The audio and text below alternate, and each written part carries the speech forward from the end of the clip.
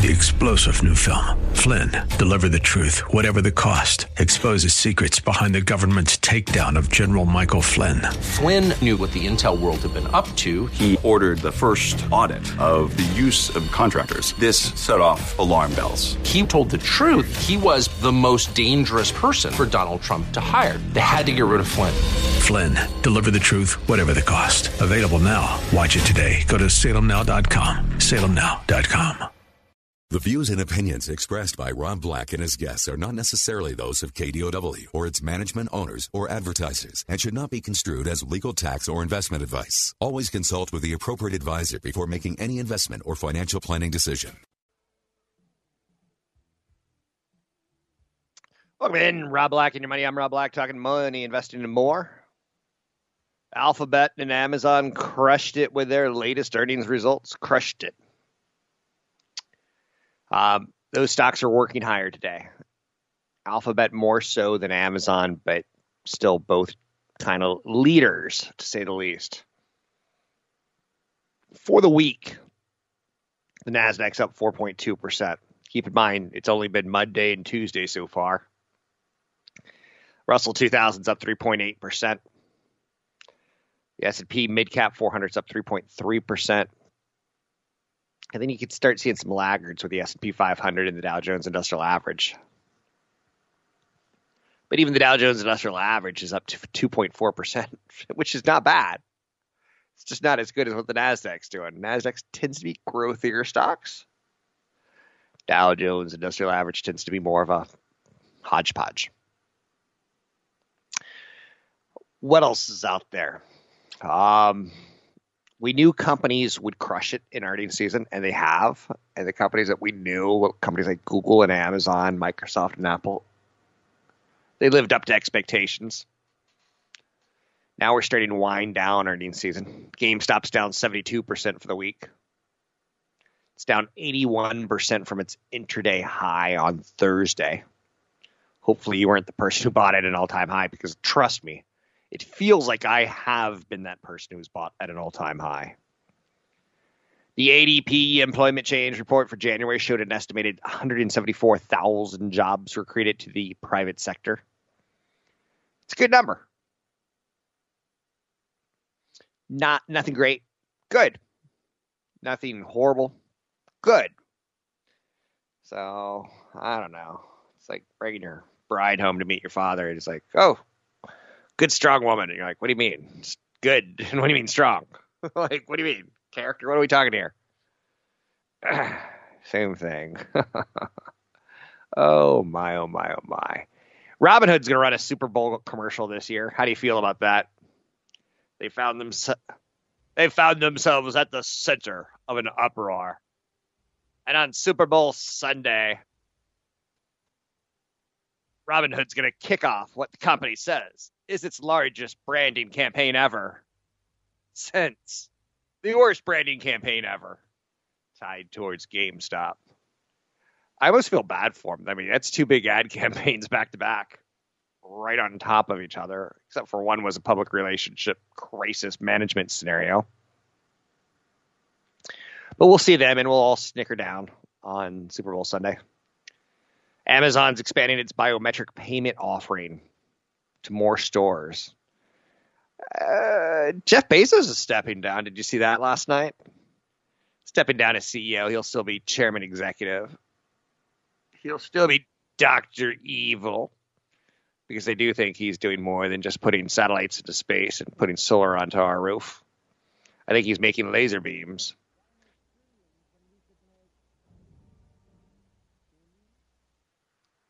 I think he's got a Death Star behind the moon that he's building with a super big laser that's going to stop traffic. Amazon is expanding its biometric payment system. So it's bringing its hand scan payment technology to more Amazon Go stores. It's trying to drum up some interest in the biometric payment technology, which, again, vertically speaking, when you see yesterday Uber add alcohol delivery, something that's already out there, but not for them. It's a nice ad. Hold on a second. I got my seasonal allergies kicking in. Is it that time already? Spring? Yep. So anyway,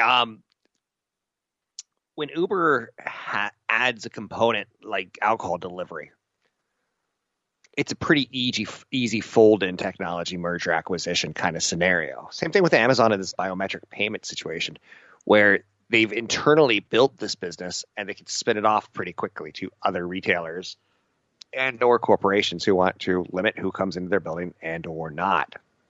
Impossible Foods is doing the right thing, in my opinion. They're cutting grocery store prices 20% to try to compete with the cow. Poor cow. Cow has one thing going for it. I'm cheaper than plants mixed into a process that results in plant-based meat. So, and I agree with this, to be honest with you, because I'll make red sauce spaghetti for the kids kind of thing. You throw in some garlic, you throw in some pepper, some salt, some whatever, and some whatever. Maybe some red peppers because the kid's been bad. You want to punish them a bit with a sweaty pasta. But at $9.99 a pound versus $6.99 a pound, and you look at how many pounds these children can eat, you're like, the beef patty price is important, whether it's plant protein, you can't tell the difference between meat protein and something like a sauce. But again, I'm not going to get into the whole burger thing, but obviously trying to get us to stores, Walmart, Kroger, Safeway, and Target, they know what inventory does, and they know how much people are willing to pay and not pay for a meal. Compete with a cow. $2 to $3 a patty. I didn't think I'd hear that phrase quite like that. We knew Impossible Foods' aggressive price cuts has turned up the heat on its biggest rival, Beyond Meat. So when Impossible Foods cuts prices, Beyond Meat stock goes down. Pretty interesting the way that works, no?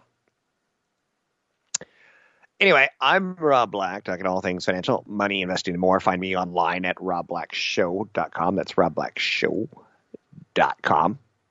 Apple sold $14 billion in bonds just recently to buy back stock. That's kind of an interesting one because you hear how many billions of dollars Apple has on their balance sheet. And you're like, why are you buying bonds? And they're buying lots of bonds because the bond prices are cheap right now. It's something that I've said intelligently in the past 5 years, is that the low cost of money for you and me for mortgages is something that we should take advantage of if we're going to own a home or a second home. And if you're a corporation, you're going to build a building or expand your business, you should borrow money, because when the cost of money is 1% to 2%, you could probably get a return on investment much higher than that. And if you're good at what you do, if you're bad, then that's not a good idea. Borrowing from Peter to pay Paul is never wise, right? But investors already know the size of the offering, $14 billion.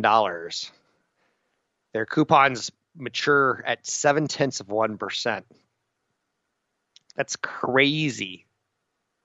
And they're going to use this money to buy back shares so their earnings per share continue to grow, and Wall Street continues to go, oh, what a great little company they are. Growing debt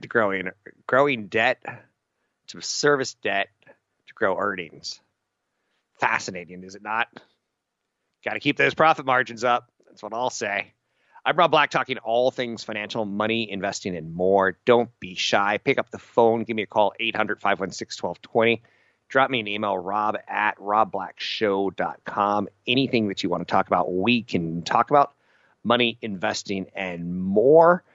End of earnings season. There will be a transition as we move into the next couple of months of corporate news, political news, and less corporate news as far as earnings go.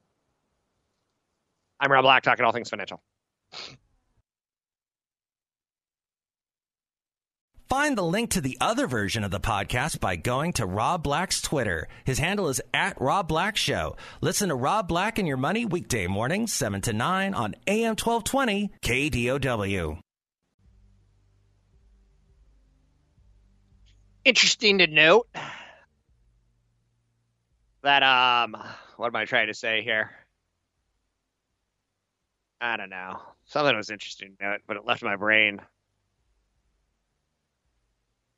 What do you think the average net worth of someone 35 to 44 is? I saw that the average spreader now is right in that age group. It's not the millennials. It's Generation Xers. We can't even blame the millennials. But the average net worth of Americans aged 35 to 44. This is interesting. I don't want you to compare yourself to the Joneses, but I want you to have enough to live till the day you die. Comfortably. I don't want you to ask the man for more money. I don't want you to be mad at the man. I don't want you to think your neighbor ripped you off. I want you to have a good, happy life. What do you think the average person is worth? Because that gives you an idea. Are you ahead or behind, right? The average American has $90,000 of debt. Dun, dun, dun. The average American, age 35 to 44, has an average net worth of $748,800. That's pretty interesting. That's a little bit more than I would have thought. It's important to know your net worth so you can plan ahead for a healthy retirement. Averages can be skewed by extremes on both ends. I grew up understanding math. I understand a lot of people didn't. I grew up understanding conjugating verbs and things like that. I don't understand women, don't understand men, I don't understand sports. There's a lot that I don't understand. I understand one sport, soccer. But you start to lose me after that. And again, that's not exactly very American of me, is it? The median net worth of people between the age of 35 and 44 is $91,300. And yet the average American is higher. Net worth is your total amount of assets that you have in your name, minus any debts. It tends to increase with age.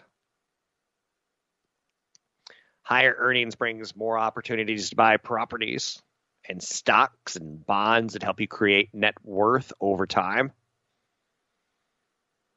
The median net worth of people aged 35 to 44 is $91,300, but the average net worth of the average American, $748,800. Looking at the median is better than looking at the average, in my opinion. But again, I just probably pissed someone off by saying that.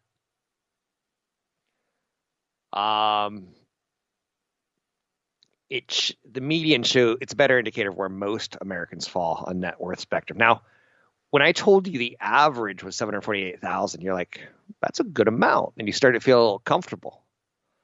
When I tell you the median sits at $91,300, you're like, that's making me a little bit. That's not a lot of money,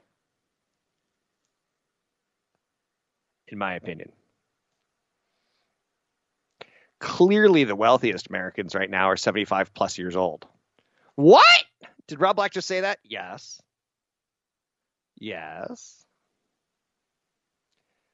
And then you start getting into the people with very little average net worth or median net worth being people less than 35. The average net worth of someone under 35 is $76,000. 35 to 44, that number triples to $436,000. Anyhow and anyway, what I'm trying to throw down is that we're all going to be different. And the best thing you can do in your 30s and 40s is increase your income and reduce your debt. Both factors work hand in hand since you can't pay off debt without income, in theory. And some might argue that you have certain kinds of debt, like student loans, that allow you to earn more money, which is a positive. Just throwing it out there for you. Experts say you should have 10 times your income saved by retirement age, which I think is easier to do when you can see all of your debt and savings in one place. That helps.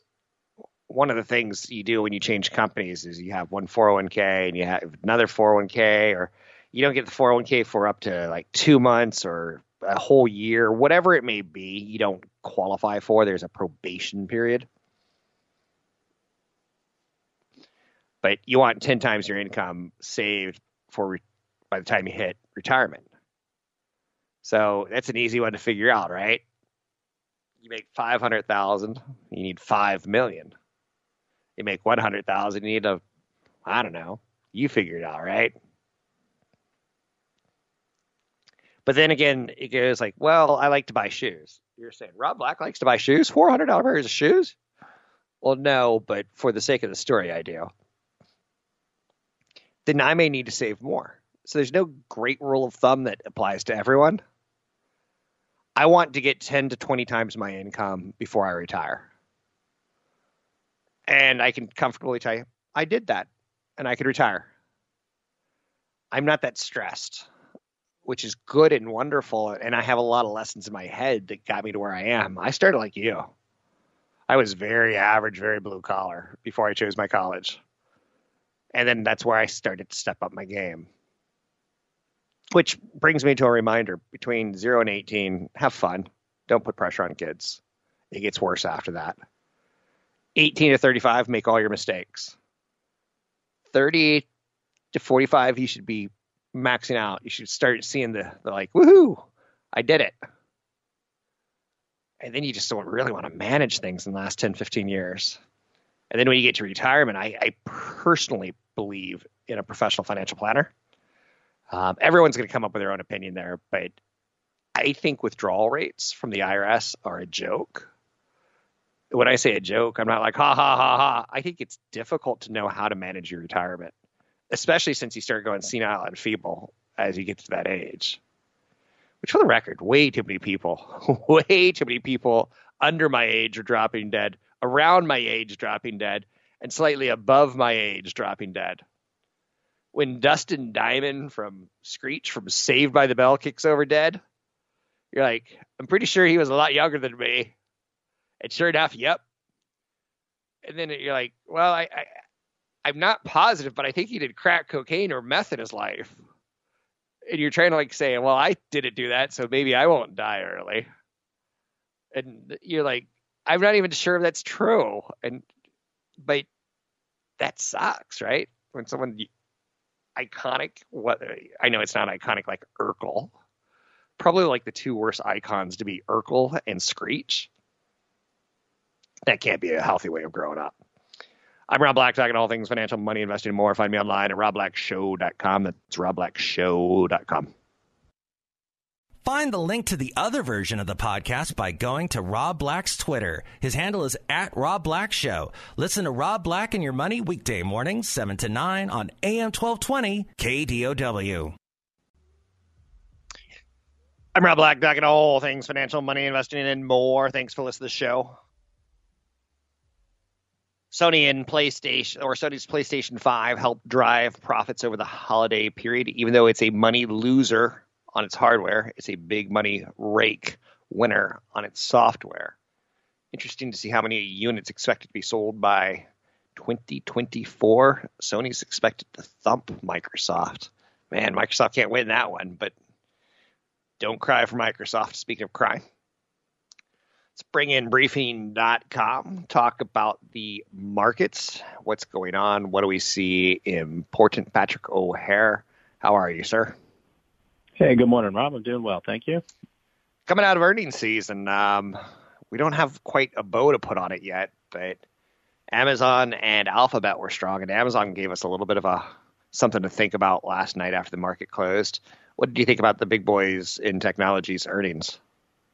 All right. Well, I think they came through in spades, really, and I think offered another validation for why these stocks have continued to be loved and bid up and bought on every spot of weakness, really, for a long time now. They're delivering on the promise of their investments and are putting up some really fantastic growth on a year-over-year basis, that coincides with why you would pay, upwards of 30 times, 20, 30 times earnings for a company like this and still think at a $1 to $2 trillion valuation still looks attractive. So they did great. And I think your characterization of kind of like putting a bow on the earnings reporting period they did help do that in a certain respect. And it's been a very good earnings reporting period relative to the expectations coming into this period that called for a decline of about 9%.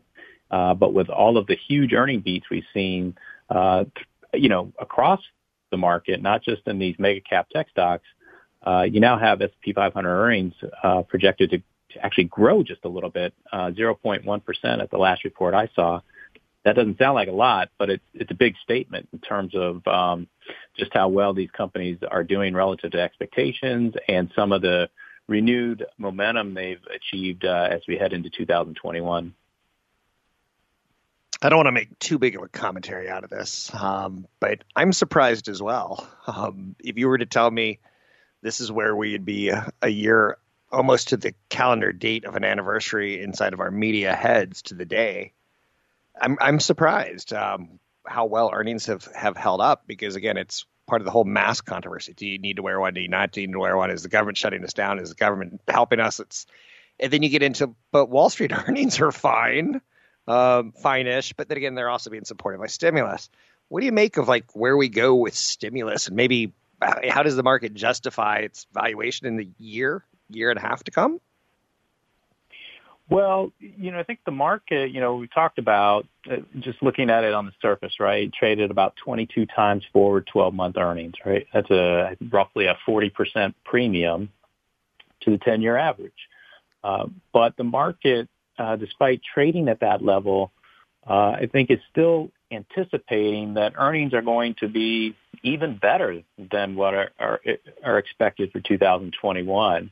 And so in its mind, it might see 22 times forward 12-month earnings, but if it thinks earnings are going to be, say, 10% greater than what is currently projected, well, it's really seeing, 20 times forward 12-month earnings. So it just, the impact of all this stimulus is that it kind of always provides a ready source of rationalization to defend, a lot of argument in terms of where things are going to go, and to kind of put a cherry on top of all those arguments and suggesting that things are all going to work out okay. And, and the market is really riding on this liquidity. It's riding on the promise of ongoing fiscal and monetary policy support. And while long-term rates have come up some, they're still, historically low. And that's been an underpinning factor here. And the market just hasn't been undone by any of that, nor by reports of kind of some of the concerns surrounding the new variants that involve the coronavirus. But, instead it's fixated on the arrival of new vaccines, the accelerated improvement in terms of vaccination efforts, and continues to be laser focused on the idea that the progression of things as we move through 2021 should be more favorable than unfavorable. And so it continues to buy into weakness, and it effectively trades with very little fear, frankly.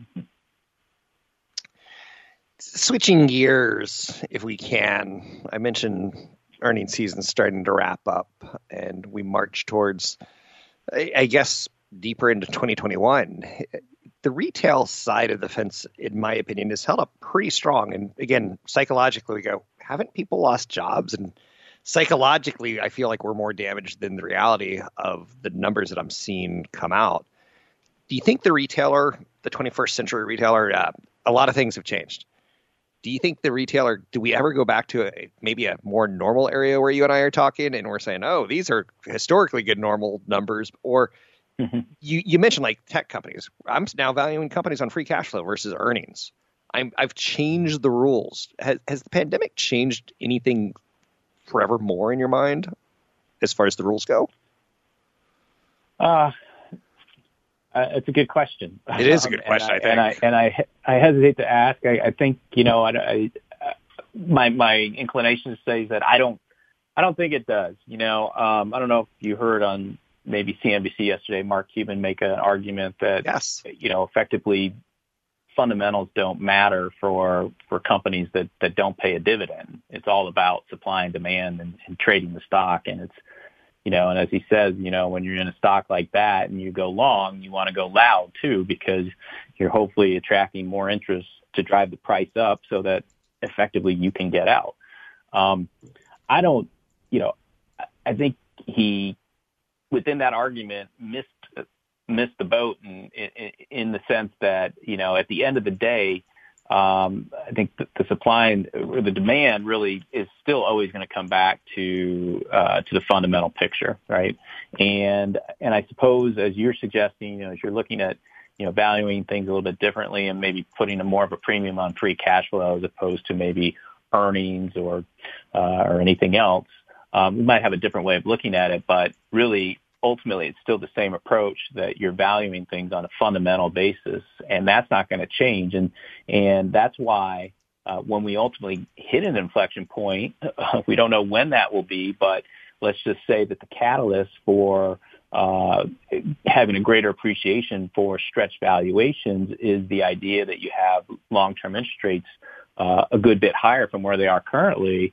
Everyone's going to be talking about fundamentals, and you're going to hear, well, gosh, we were so overvalued and now rates are higher, and there's better alternatives now than just stocks, and that's not going to change. But what you and I both witnessed in the .com days, and we've seen across along the years, stocks can stay overvalued and overbought for an extended period of time, even though you can make a good rational argument that they are overvalued. But when there's a lot of liquidity support, you kind of can stay elevated here and probably will until there's some real convincing catalyst that creates some real fear in the market and some broad-based selling interest.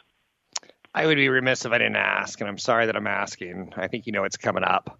What do you think happens with the Robinhood drama as it pertains to Robinhood, but also as it pertains to AMC and GameStop?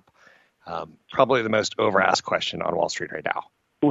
Yeah, well, I think as it relates to just to the stocks themselves, I mean, I think they die maybe a slower death than some might otherwise think. I mean, we obviously have seen a huge drawdown in GameStop and AMC here, but you kind of see it levitating. We saw it levitating here for GameStop anyway, around $100 per share, which, again, if you had said a month or two ago that it would be at $100, people would have laughed at you, right? And I think there's kind of like this social support that's going to want to try and keep that thing levitated maybe a little bit longer than it deserves to be. But I think that the controversy, I think, ultimately will die down. But I think that, there's kind of been a comeuppance here, and I think there's an appreciation now for social capital on the part of the retail investor being, more influential now in driving maybe individual stocks more so than the overall market. And you're going to kind of see, I think, some of these continued, I guess for lack of a better term, surgical strikes as it relates to pushing individual stocks the way that social capital wants to take them. And you might also have a greater concern on the part of professional money managers about getting heavily shorted in individual stocks, knowing that social capital is out there ready to be deployed. So if anything, the professional investors should have a greater appreciation for risk management strategies than they might have had otherwise before all this happened. I knew I'd get a good answer out of you, and I always feel like you just told me the plot of Jaws before I went to the beach, and I'm like, I don't know if I want to ever invest again. What if a short seller campaign gets involved in a company I own? I guess that would probably be good, but I think people need to be ready for, how shall we say, some new drama and some new twists that we haven't seen before, sir. Well, that's right. And you kind of hear some talk, every now and then about how short selling should be illegal. Well, I think given this episode, you don't really even need to go there because the market's going to regulate itself, or it's going to basically, hold people to account for trying to take a short position. Yep. It's just the game has changed, if you will. And I think it's fair to call it a game, but it's now more well known in terms of the retail crowd and their ability to play that game effectively. You're the best. It's Patrick O'Hare with Briefing.com, a reliable source of domestic and international news pertaining to markets around the world. I'm a big fan of his. I'm a big fan of the companies. I start my day every day with his page one, but the whole website it's thorough. Check it out, Briefing.com. That's Briefing.com. Find the link to the other version of the podcast by going to Rob Black's Twitter. His handle is at Rob Black Show. Listen to Rob Black and Your Money weekday mornings, 7 to 9 on AM 1220 KDOW. Welcome in, Rob Black and Your Money. I'm Rob Black, talking all things financial, money, investing, stocks. Tech had strong earnings. There's incrementally positive news on the vaccine. Maybe incrementally positive news on the stimulus front. Those are really what should be driving the market right now, but there seems to be a little bit, for me, hangover of what happened with GameStop at AMC. I'm not saying I got post-traumatic stress disorder, but maybe a little bit. Again, I'm not trying to be cute or funny on that in any way, shape, or form. Sony sold over 4.5 million PlayStation 5 consoles over the holidays. Kind of on line with what they did with the PlayStation 4. But their profit forecast is up 34%. Not too shabby. Profit in the quarter rose 50% from the previous year. Kind of starting to get a little foggy in our head of what was the previous year? Was that a COVID year or was it not a COVID? In this case, it was a pre-PlayStation 5 year. These companies do themselves no favors by announcing ahead of time 18 months. We've got a new console coming. Don't buy the old one. We have a new console coming. Don't buy the old one. So it kind of limits. It shows their year-over-year dip right before a big surge again. Sony is focused on exclusive like Spider-Man Miles Morales. Xbox has Halo. Soon, maybe Bethesda Softworks is going to become a division of them, which they're big into the Elder Scrolls franchise for Microsoft. Will that be an exclusive? Will that piss off some Sony PlayStation users? Will it be eventually released on the PlayStation 5? I don't know. Can't say that I have a fighting interest in it. Maybe I do. Maybe I do, the more I think about it. I own shares of Microsoft.